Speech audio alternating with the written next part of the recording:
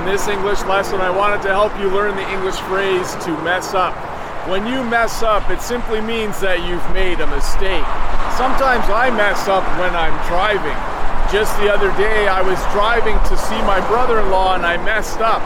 I forgot to get off the highway at the proper exit. I messed up. I made a mistake. Sometimes people do this when they're at work. Sometimes the boss gives them a job and they do it wrong. They mess up, and then the boss is really, really annoyed, especially if it made the company lose money.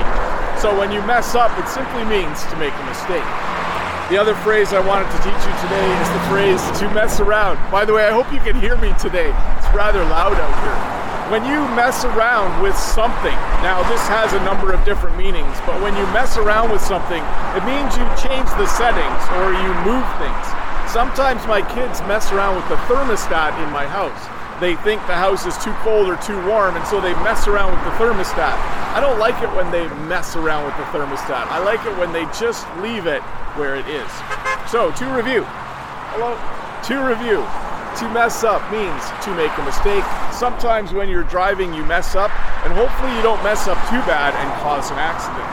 And to mess around has a lot of meanings. The one I'm focusing on today means to change something, touch something, like a camera. Sometimes my camera doesn't work right, and I think, did someone mess around with this? It's not working the way it's supposed to. But hey, let's look at a comment from a previous video. This comment is from SG. You two have taken the board out of the learning journey with your wonderful teaching style. And my response, that's the plan. Make lessons that are as entertaining as they are educational.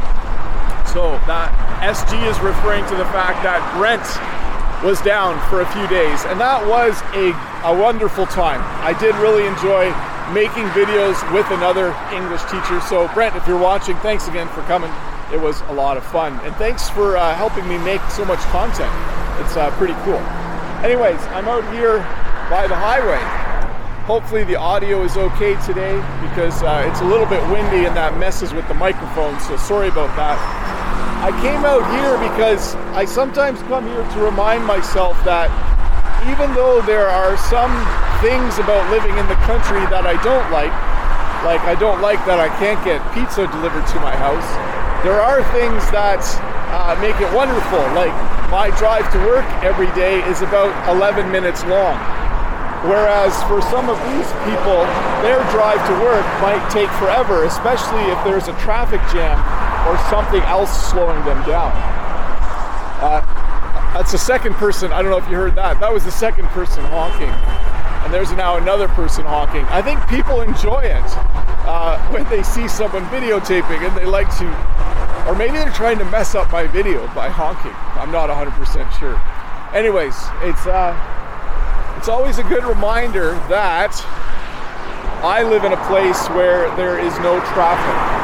So even though sometimes at night the power goes out, actually that doesn't happen very often. I'm having trouble thinking of good examples.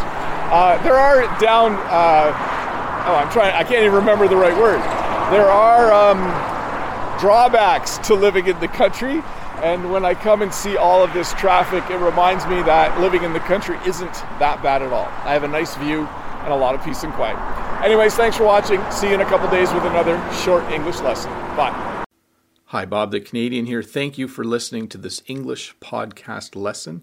If you would like to support me in the work that I do as an online English teacher, please visit patreon.com/BobTheCanadian.